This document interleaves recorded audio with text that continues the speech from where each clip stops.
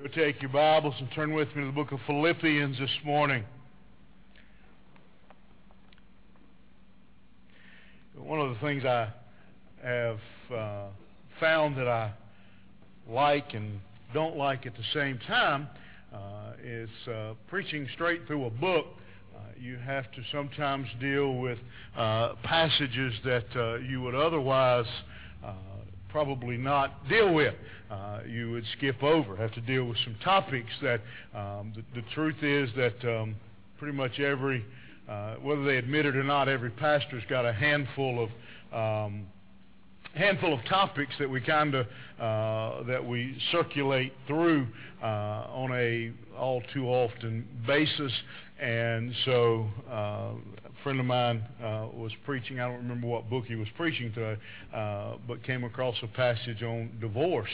And he had 3 or 4 divorced ladies in his church who on that Sunday got up and walked out. And so that is the challenge of preaching straight through, but it does give us the whole counsel of God's Word. And this morning our topic is one that I would have probably not shied away from, but this is not the passage I would have used to preach that particular topic. I want to speak to you this morning on this topic, on how to have harmony.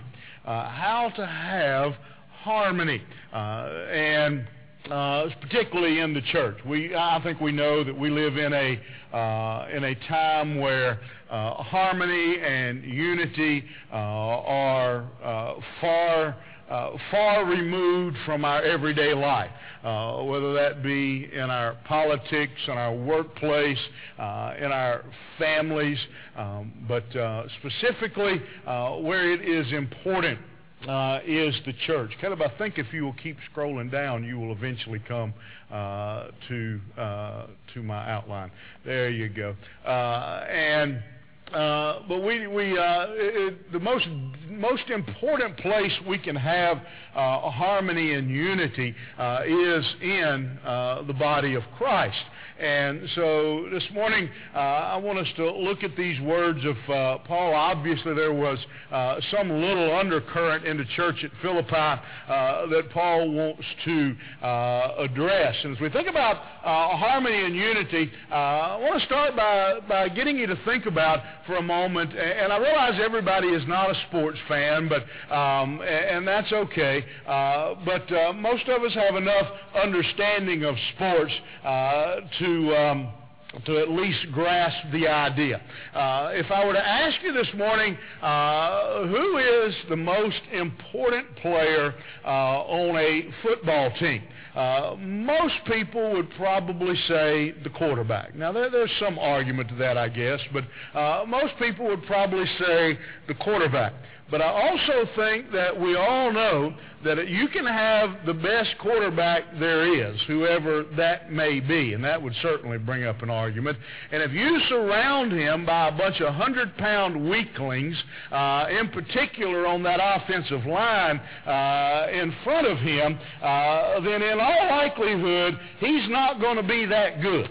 And there's a really good chance he's going to be dead. Because if you're trying to protect him from 300- and 400-pound defensive players with 100-pound weaklings, you can have the best quarterback in the world, and he's probably not going to get you very far. Same is true with most any sports team. You can have a superstar, but you got to surround them with one person. While they may be extremely important and a kind of a deal breaker, but you got to have a team around them, and that's the case that I want to make for you this morning about the Church of Jesus Christ and about Christianity. If you don't leave here thinking anything else, I want everybody in here to know that everybody in the body of Christ, everybody in the family of God is important. You have a different, everybody has a different role. You can have the best preacher in town, but if he doesn't have anybody to preach to, then he's probably not getting much done. You can have the best singers, but again, if they don't have anybody to sing to. We are all important. So it's important that we have that harmony. And Paul's going to list for us, and I got to move quickly. We're not going to look at but 4 verses this morning, but there is a lot of material in these 4 verses regarding harmony. Paul is going to speak here and give us 7 things. And so again, 7. I got to go quick. If I only spend 20 minutes on each one, we're going to be here till 2 o'clock. We got seven things Paul mentions here this morning that are critical elements of harmony inside of the church. So look with me at the passage. It says, so if there's any consolation or encouragement is really probably a better word for us today to understand. If there's any consolation or encouragement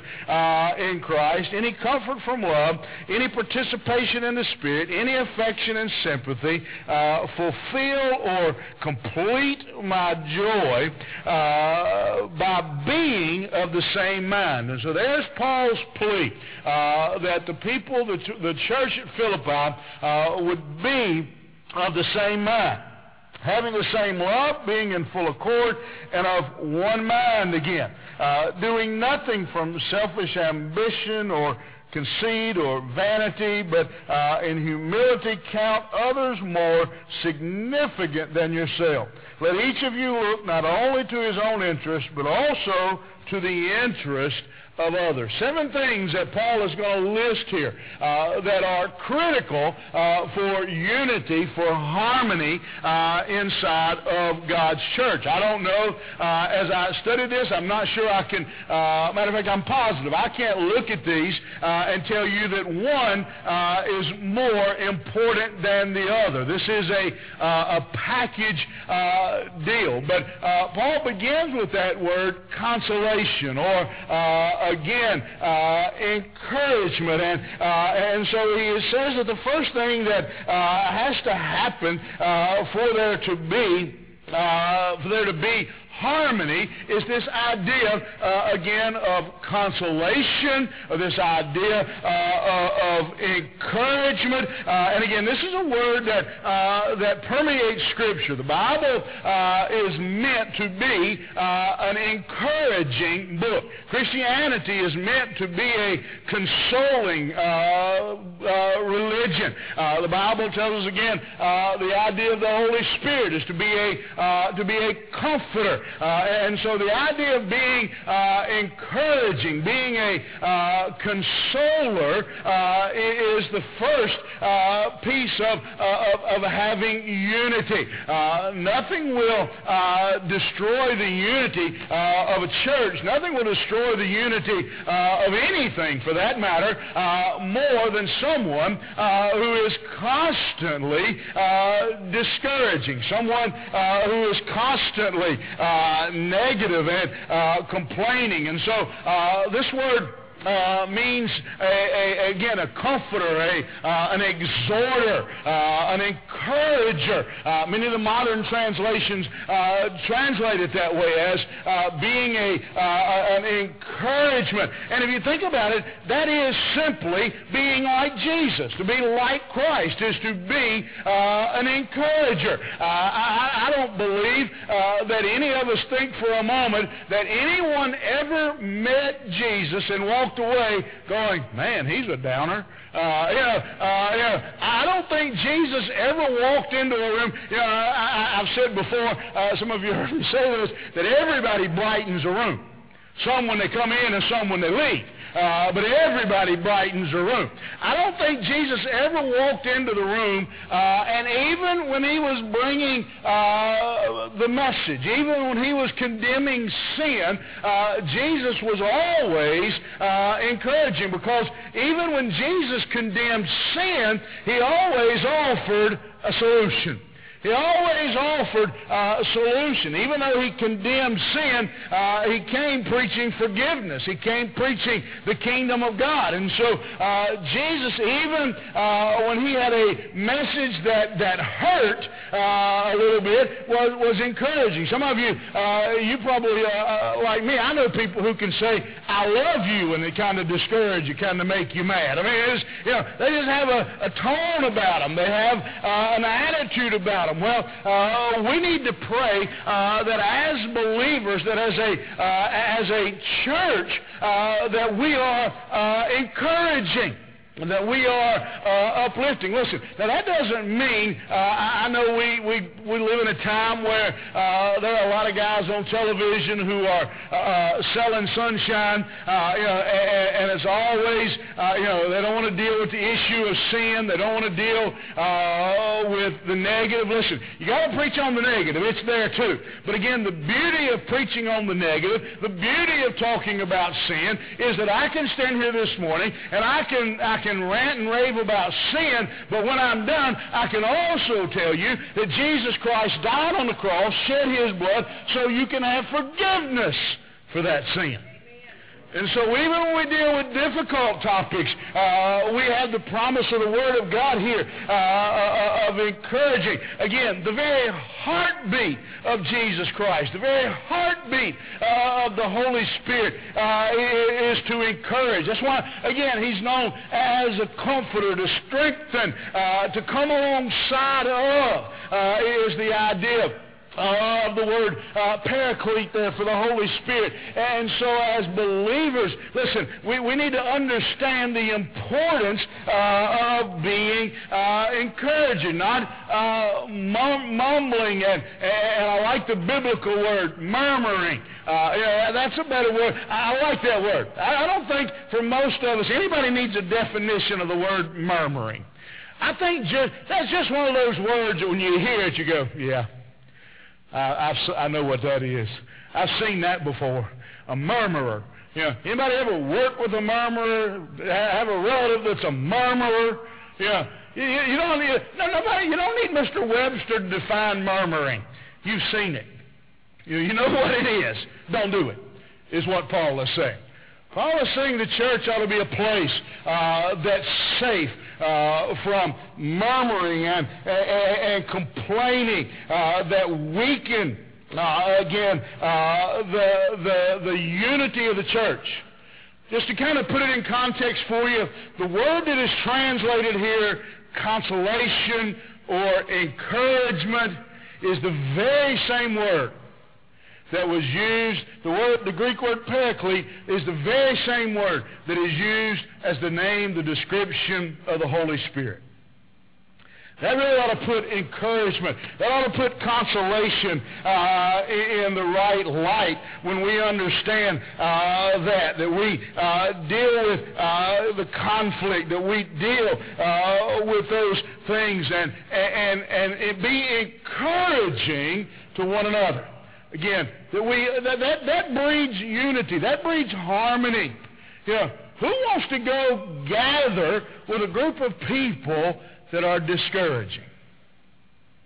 Who wants to be around that? When we come into God's house, we ought to come in with the idea of being an encourager. If you are the only believer in your workplace, well, you ought to be the encourager in your workplace. You ought to be the encourager in your family. Now that's simply being like Jesus. And discouragement, you've seen it, discouragement brings about the opposite of unity. If you work with somebody, if you're around somebody who is a murmurer and a complainer, what happens when the murmurer in your workplace or in your family starts their murmuring? In a moment, somebody else joins them. And in a moment, 2 more join them. And in a moment, 4 join them. And before long, it's like a wildfire. I remember years ago when I first was on the fire department, the first fire I ever went to was a brush fire. and I had my back. Now, if you were ever in part of this, you would never in your life have a real Christmas tree in your house. I was standing there, and we were, the fire was in the grass around. What I didn't realize, it was kind of coming up behind me, and it got to a cedar tree. And what had been just a little tiny, kind of in some grass fire, when it hit that cedar tree, whoo, sounded like a bomb going off, like somebody had threw gas on it. That's what happens when one person begins to murmur. I want to challenge you today. Listen, I'm not saying we don't point out legitimate things that need to be corrected and problems. I'm not a sunshine seller. There's things that need to be fixed. But there's a way to do it. Again, even when Jesus pointed out problems, he always offered solutions. If you see a problem, come with a solution. A consoler. Second thing Paul's going to speak of is a comforter. I realize that word's very close, but he goes on. And notice this.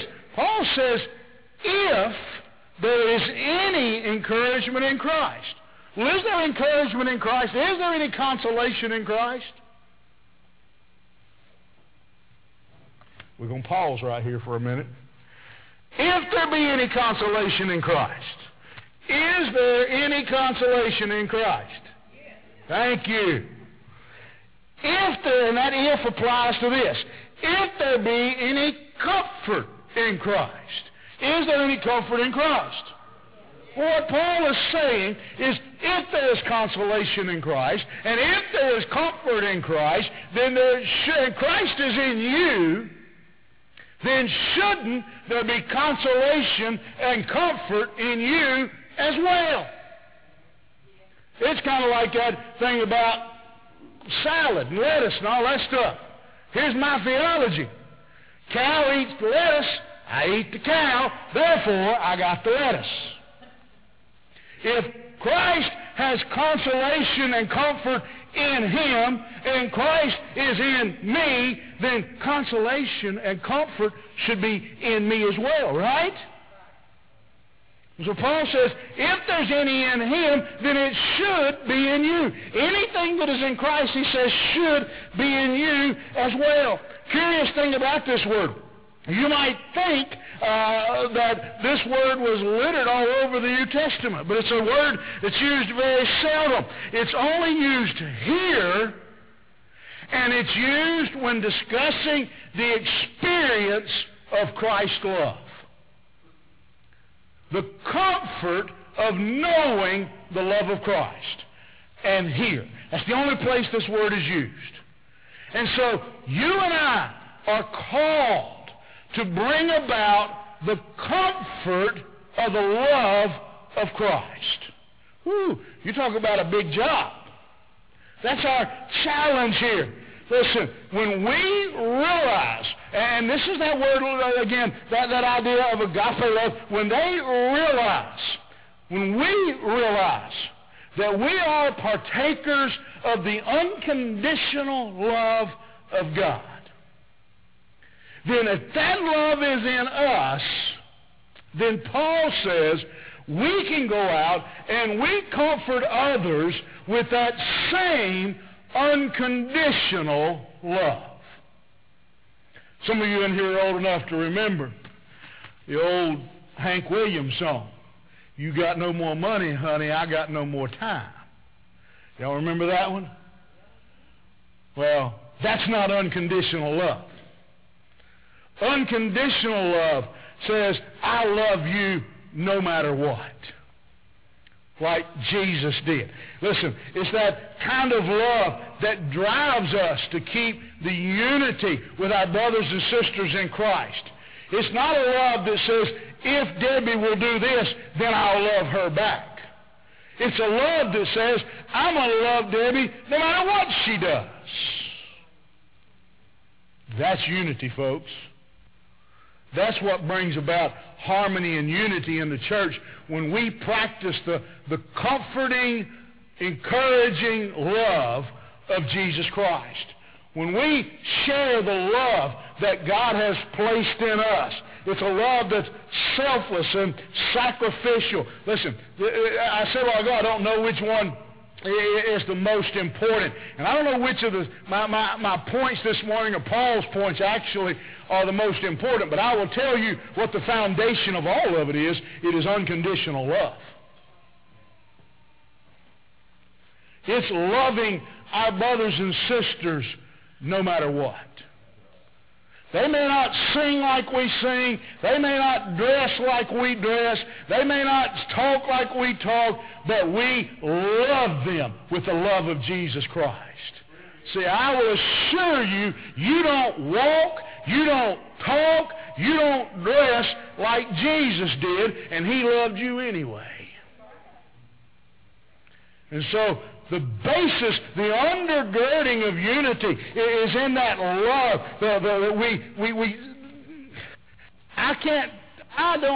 I'm not eloquent enough this morning to express to you how desperately this world needs and wants to see a body of believers who practice unconditional love. I do demographic reports for churches all the time, all over, everywhere. I have access to the program, and I'll pull their demographics. And one of the things that I get a report on when I do that says, the question is, why, two groups, why are you no longer involved in a church, or why are you not involved in a church? One of the two. Either you've been involved and you quit, or you never have been involved. And I don't think I have ever pulled one of those reports for any area that the number one reason wasn't the church people are too judgmental.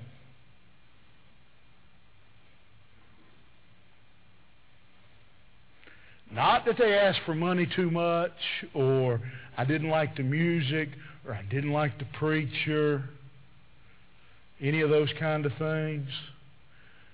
The number one reason, there may have been one, but I don't remember it. Number one is almost always, matter of fact, again, I'm going to say always, to best of my knowledge, always been, the church people are too judgmental. That doesn't sound a great deal like unconditional love to me. The church the world is starving for a church. I will guarantee you, if we practice unconditional love, people will beat a path to our Jesus. Because they'll know that Jesus had to cause that, because that's not normal. That's not how people normally act. Third thing that he says, not only is there any encouragement, if there's any encouragement, if there's any comfort, he says, if there's any participation in the Spirit. Third thing is community. Has to be community. Participation. The word again there is the word koinonia. Some of you have heard that word over the years. It simply means fellowship. We have fellowship, communion, participation, the idea of commonality. Look what he says. And he's not saying, look what he says. He says, if there be any participation or commonality, if there be any solidarity with the Spirit. It doesn't say if Tommy and I have any commonality. Tommy and I are different. We have different likes. We have different talents. We're different. Everybody in this room, we're all different. It doesn't say we all have to be alike. What he says is the basis of unity is understanding our commonality in the Spirit. If you're a child of God, the Holy Spirit, same Holy Spirit lives in you, lives in me, lives in Melissa, lives in Sherry, lives in CD. The same Spirit. Paul says you are of the same bloodline. You are of the same family. Quit your petty Listen, let me say, by the way, I don't know, one of the greatest things I've ever, as pastor, and I don't know if she remembers sharing it, and I don't have permission to share it, but I don't think she would mind. Sherry made a comment one time several years ago, not long after they started coming to church here. She made the comment something about she had never been in a church where there wasn't any squabbling, or I forgot how she worded it now. Do you remember what I'm talking about? Yeah. My little heart went pitter-patter.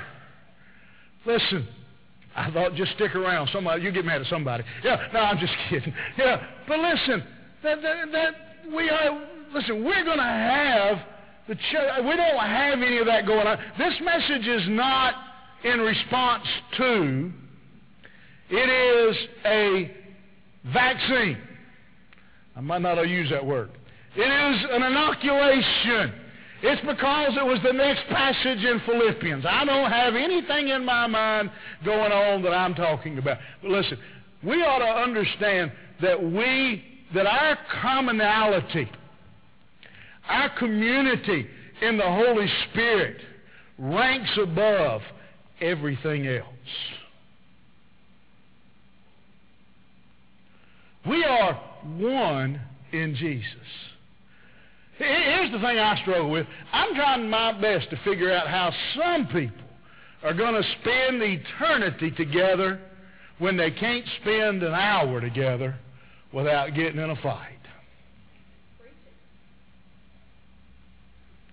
How are you going to spend eternity together when you can't spend a few hours together without gossiping and slandering?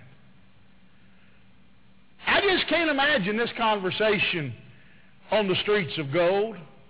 Did you see that robe she was wearing today?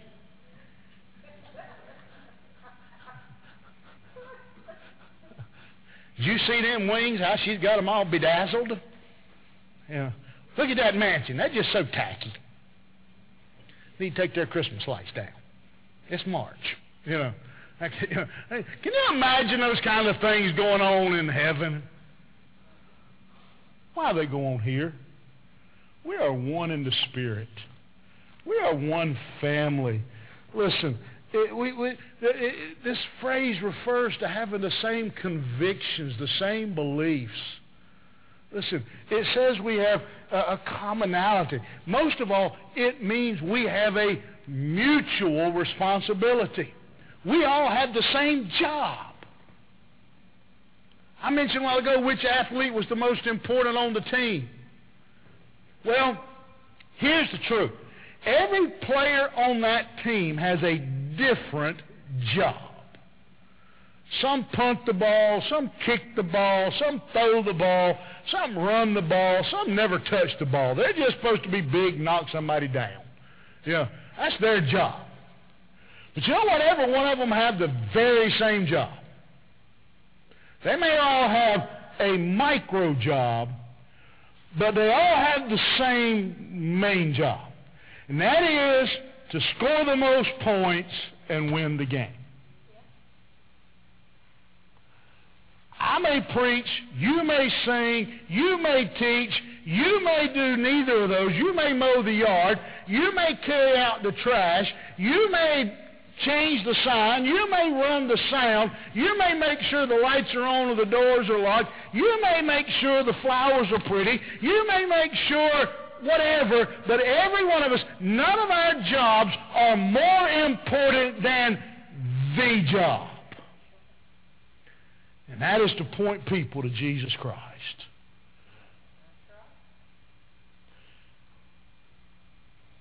That's the job. I think about, and I don't want to go, I know this is dangerous in NASCAR territory. And I don't even know if they still have it or not. Well, I'll use a different example than the automobile industry. You know what Walt Disney says their number one task is? Anybody got a clue? Anybody? Nope. Nope. You know what they say their number one job is at Walt Disney? The safety of their guest. Because if you're not safe, you're not happy. If you're not safe, you didn't have a good time.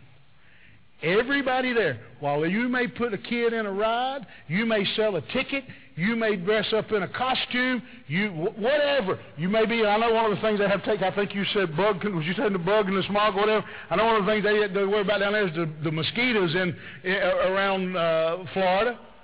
But again, all those things fall under the heading of safety. We are to participate. Our job is we are to be together in the Spirit of God. We are to have that community. Notice he goes on. He says, if there be any encouragement, if there be any comfort, if there be any participation, if there be any affection. Fourth thing is compassion.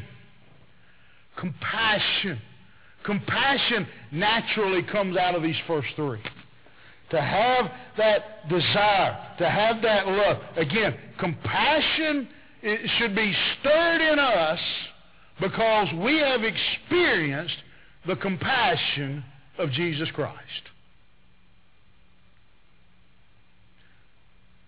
I'm going to mess up what he says, but the new executive director for the state convention, he's kind of got a motto like this, and I'm going to mess it up, but I'm going to get it close. He says, here's what I want us to be.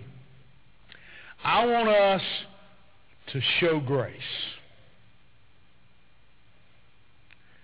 And if we are wronged, and we will be wronged, I want us to think the best of the person who wronged us.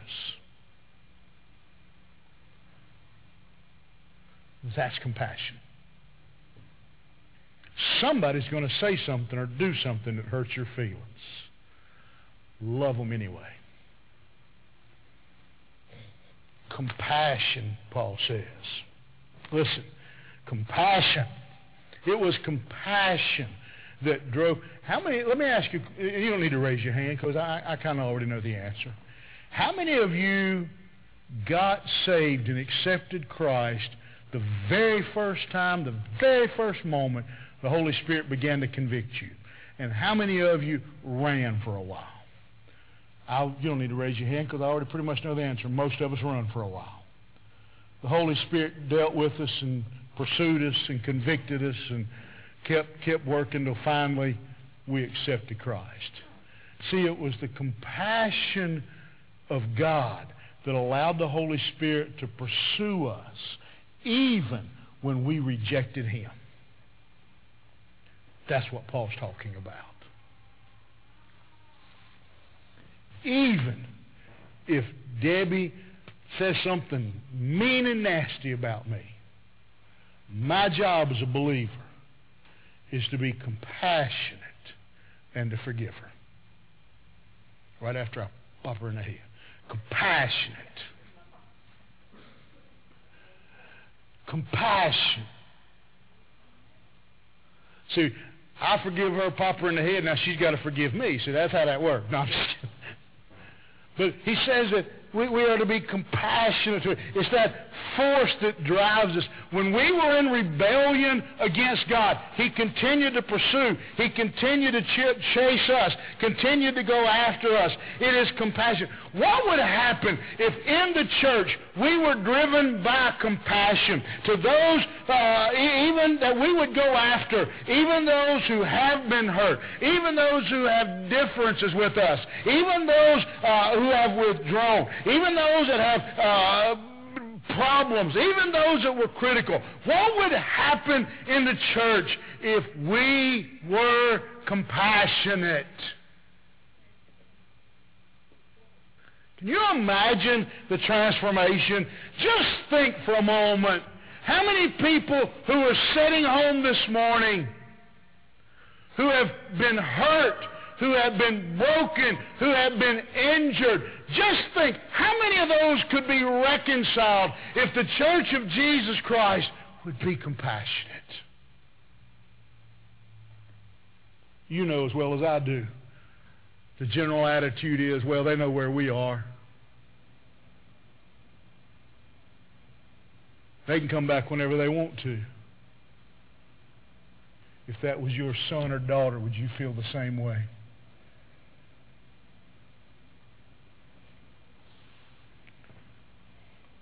Some of you have been there. Some of you have had a son or daughter that strayed. And I'm not talking about from you in your family. Somebody who there's been a damaged relationship with a son or a daughter. And you've cried and you've moaned and you've done everything you knew to do to try to reclaim that person. What if the church had that same one little lost lamb mentality towards compassion to those that have been hurt and broken and are no longer in the body?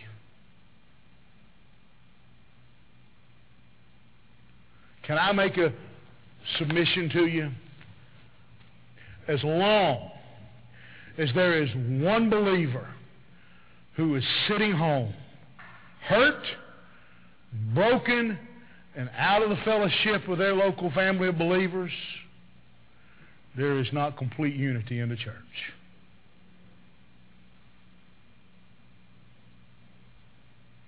Anybody in here ever had a family reunion with an empty seat at the table?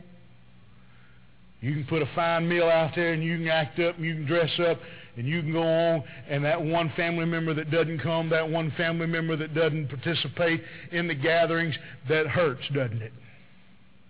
It ought to hurt when we look around and we think about those who belong in the body of Christ who have been hurt. Maybe it was their fault. Who cares? It was my fault I was lost.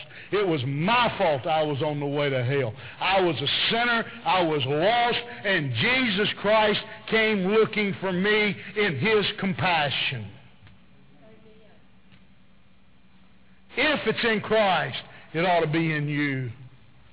You ought to have that same compassion that He had, that He reached out. And He is, again, Paul is playing on our emotions here and reaching out and claiming, again, reminding them of what Christ had done for them. Number 5. I've got to move quickly. Number 5, completion. He goes on and he says, complete my joy by being of the same mind, having the same love, being in full accord, and of one mind. Listen. The believers in the church are to be concerned with the joy of others. Paul says, make my day. Complete my joy. Fulfill my joy. He says to the Philippian church, you, by your actions, can complete my joy. Let me ask you a real quick question this morning. I'm not going to stay here long. Are you guilty of completing someone's joy or robbing someone of their joy?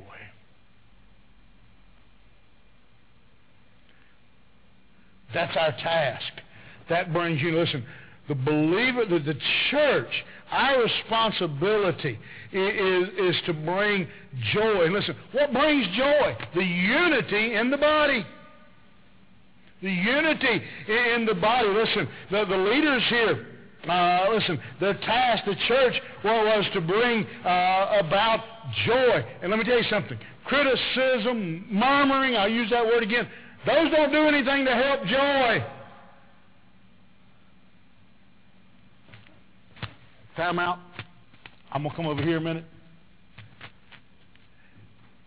If you have and most of you are part of this church family, if you have a complaint, legitimate or otherwise, would you please be so kind as to wait until Monday and call me?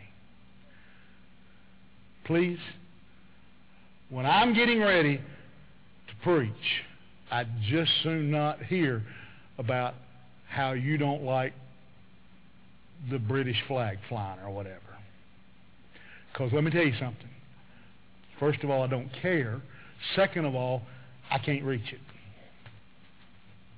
Yeah. I'll sit on your shoulders if you want me to. That's the deal. If you want it down, I'll get on your shoulders, piggyback, and see if we can get it down. Yeah. If you got to complain about the music, don't go tell Archie right before the service. People's souls are at stake. Don't go tell your Sunday school teacher how last week he taught too long right before he gets ready to teach this week. Okay, I'm back. Murmuring does nothing for joy. Complaining does nothing for joy. Clicks, while I'm there, might as well drop that one in, do nothing for joy. We are to be complete in the Spirit, he says. Sixth, constraint. Whew, this is a tough one. Don't do anything from selfish ambition or conceit, but in humility count others more significant than yourself. Unity in love means I put you first. I have to hold me back because human nature is to trample you to get in front. Okay? Let's just be honest. There's a few people who don't have that trait, but most of us, when it really comes down to it, we'll run over somebody. It's my turn to teach. It's my turn to sing.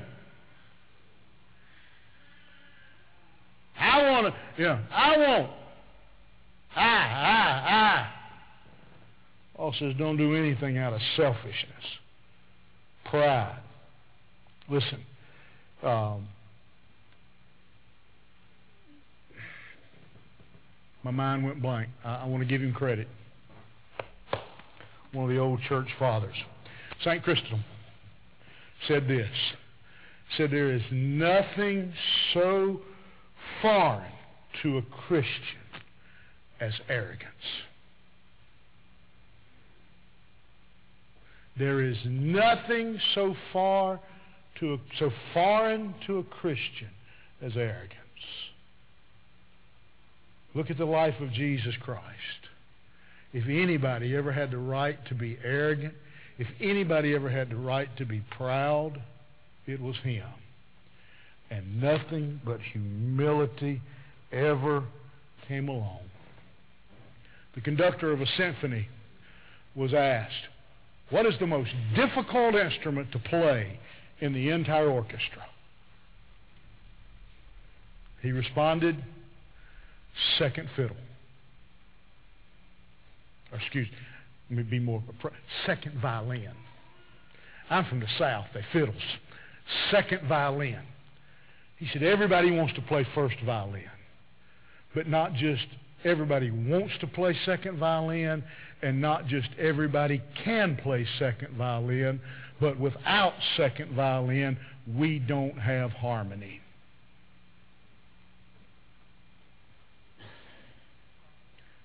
I'll never forget all my life sitting in a class in seminary, and everybody in this room knows the name Dr. Jerry Falwell. I can't remember it. Very few people could. Very few people know he's existed. But he wrote a book entitled Leading from the Second Chair. He was Dr. Falwell's right-hand man, more or less his associate pastor, that no one knew, that no one recognized, but was in all the decision-making and everything that went on at Thomas Road Baptist Church. And I remember him coming in and talking about that to the class. He says, some of you are not going to be the lead. Some of you are going to have to learn to lead from the second chair. Pride will destroy the unity of a church, of a home, of a workplace. Paul says, get rid of it. And then finally, he says, let each of you look not only to his own interest, but also to the interest of others. Finally, is concentration. We have to put our mind on unity. We have to concentrate on harmony, because Satan, one of his primary goals in his work is to bring disharmony and disunity into the church, into your home, into your family, into your workplace. Anybody in here who has been married longer than an hour knows how easily unity in the home can be broken. And how often it is that it's, let's just be blunt, over something stupid. Not something major. Something crazy. Something that, even if you get your way, doesn't matter. How many of you ever heard of a church fighting over doctrine, over Scripture, over theology? You've heard of some of that. But how many times has it been over what color carpet to buy, which hymnal to sing out of, which translation of the Bible to sing, whether the women ought to wear dresses, whether the men ought to wear coat and ties, well, stuff that just don't matter. I told you before, my greatest story of church disunity is the church that was growing and God was blessing, and they were building a new building, and they got down to the end of equipping and decorating their new building and trying to decide whether to put in green chalkboards or black chalkboards, and busted the church over chalkboards.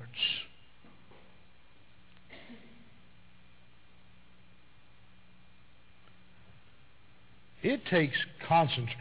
It takes effort to stay unified. It's not easy.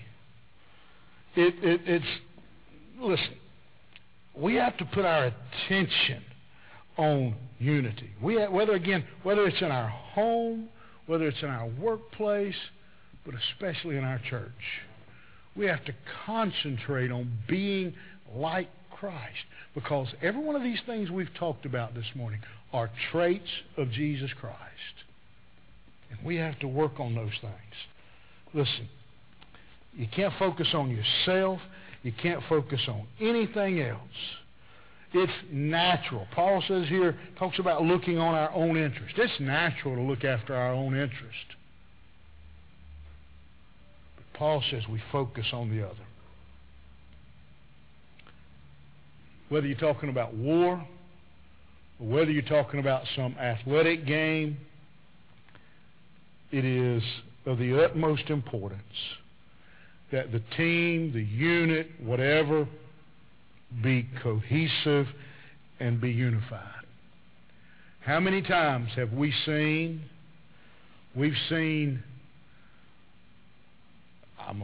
pardon me, I'm going to drift down a bad road for a minute. We've seen great rock groups over the years busted up.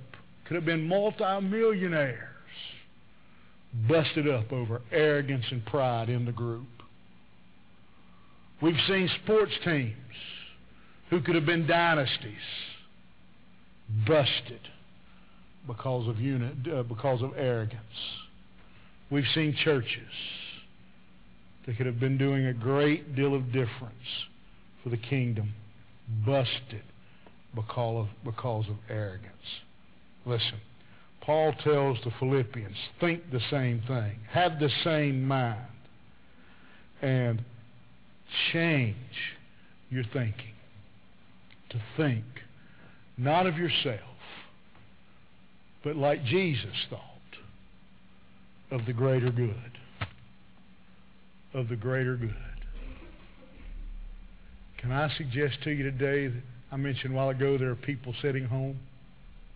Can I say to you today that probably everyone in this room has a loved one, a family member, or a friend who has chosen to not be part of a church, chosen to not be part of the body of Christ because they have seen the fighting and arguing and mumbling and complaining in the church.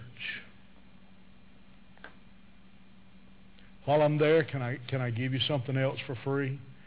If you're going to badmouth your church, if you're going to badmouth the people you go to church with, do it at home without your children present.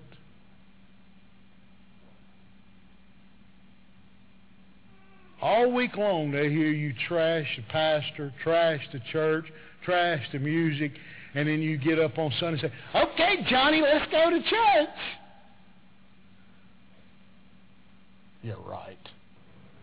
Don't do it in the restaurant when all the ears are listening. If you got to do it, get in your car and talk to yourself. Better yet, if you're going to do it, get in your prayer closet and talk to God. See if He agrees with you. See if He agrees with you. I want to ask you to bow your heads this morning.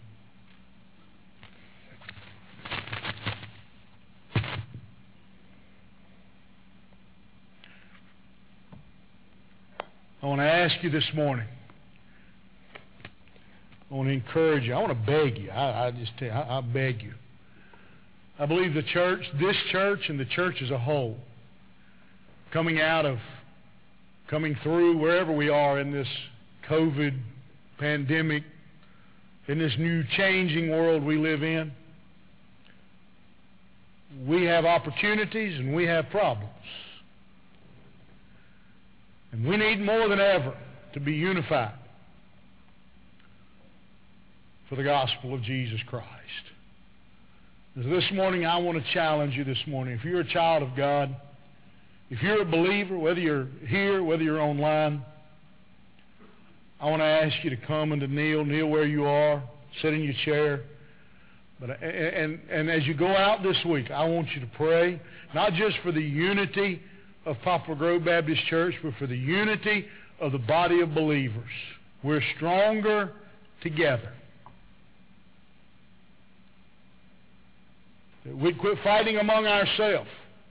Quit fighting among each church. And we'd come together with the gospel of Jesus Christ and be like Jesus. Would you pray that prayer? God, help us to be that way. But this morning you're here and you don't know Jesus Christ. The first thing you got to do is get on the team. If you don't know Him personally, if you've never asked Jesus Christ into your heart, would you come this morning? Let me show you from God's Word. If you're online, email me, text me. I want to show you how you can know Jesus Christ personally. How you can know the comfort and the consolation, the compassion that only comes from Jesus. Father, we thank you today for all you do. God, we thank you for Paul's words. God, timely words for the church of Jesus Christ.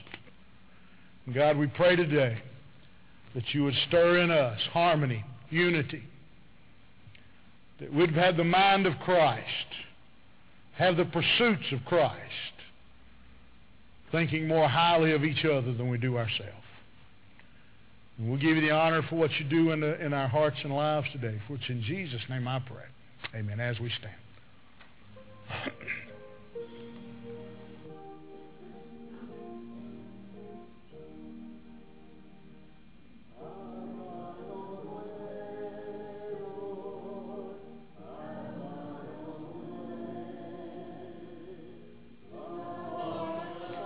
Lord, I want to pray for harmony, for unity in the body of believers. And I want to begin with me.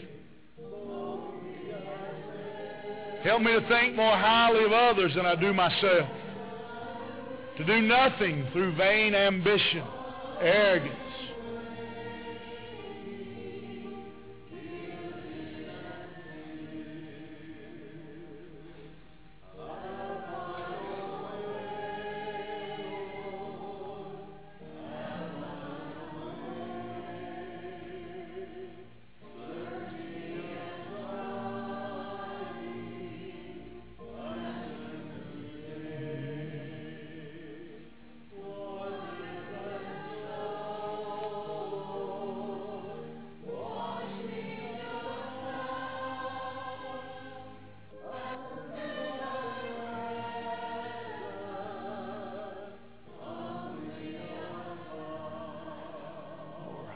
Appreciate you. Oh. I guess we'll sing another verse. Waiting on you. Thank y'all.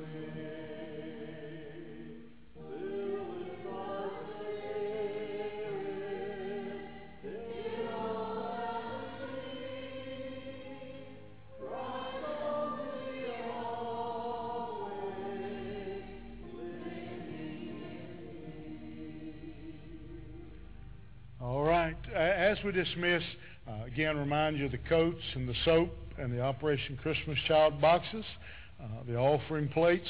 You can give something today. We got all kinds of giving going on. And so thank you for being part of those things. Also going to give back to you today. Remind you that this coming Saturday from 5 to 7, we'll be doing trunk or treat here in the parking lot. We'll line up along the front of this building here and pop your trunk. And again, you don't have to, but I would suggest putting your candy in individual bags so the kids are not all digging through the same container. In saying that, yeah, I see it now. We have a pile of candy back there on the table. But I don't know how you're going to take it home now that I think about it. But take it home and use it. If you're doing trunk or treat, we're going to help you fill up your bags. I accumulated a bunch of candy a while back, and so been saving it for this. So there's a pile of a couple big containers full of hard candy back there. Again, looking for between 150 to 200 based on last year. And so love to have you be part of that. It's a great time. It's a great opportunity to meet the people in our community and learn some of them and let them meet us. And so remember that this coming Saturday. Again, the invite cards are back there on the table as well. So remember those things. All right, let's bow as we dismiss this morning. All right, Heavenly Father, we thank you today for allowing us to be here today. God, we thank you for your word. God, for your sweet spirit that we have enjoyed here today. God, just ask you now that you'll go with us.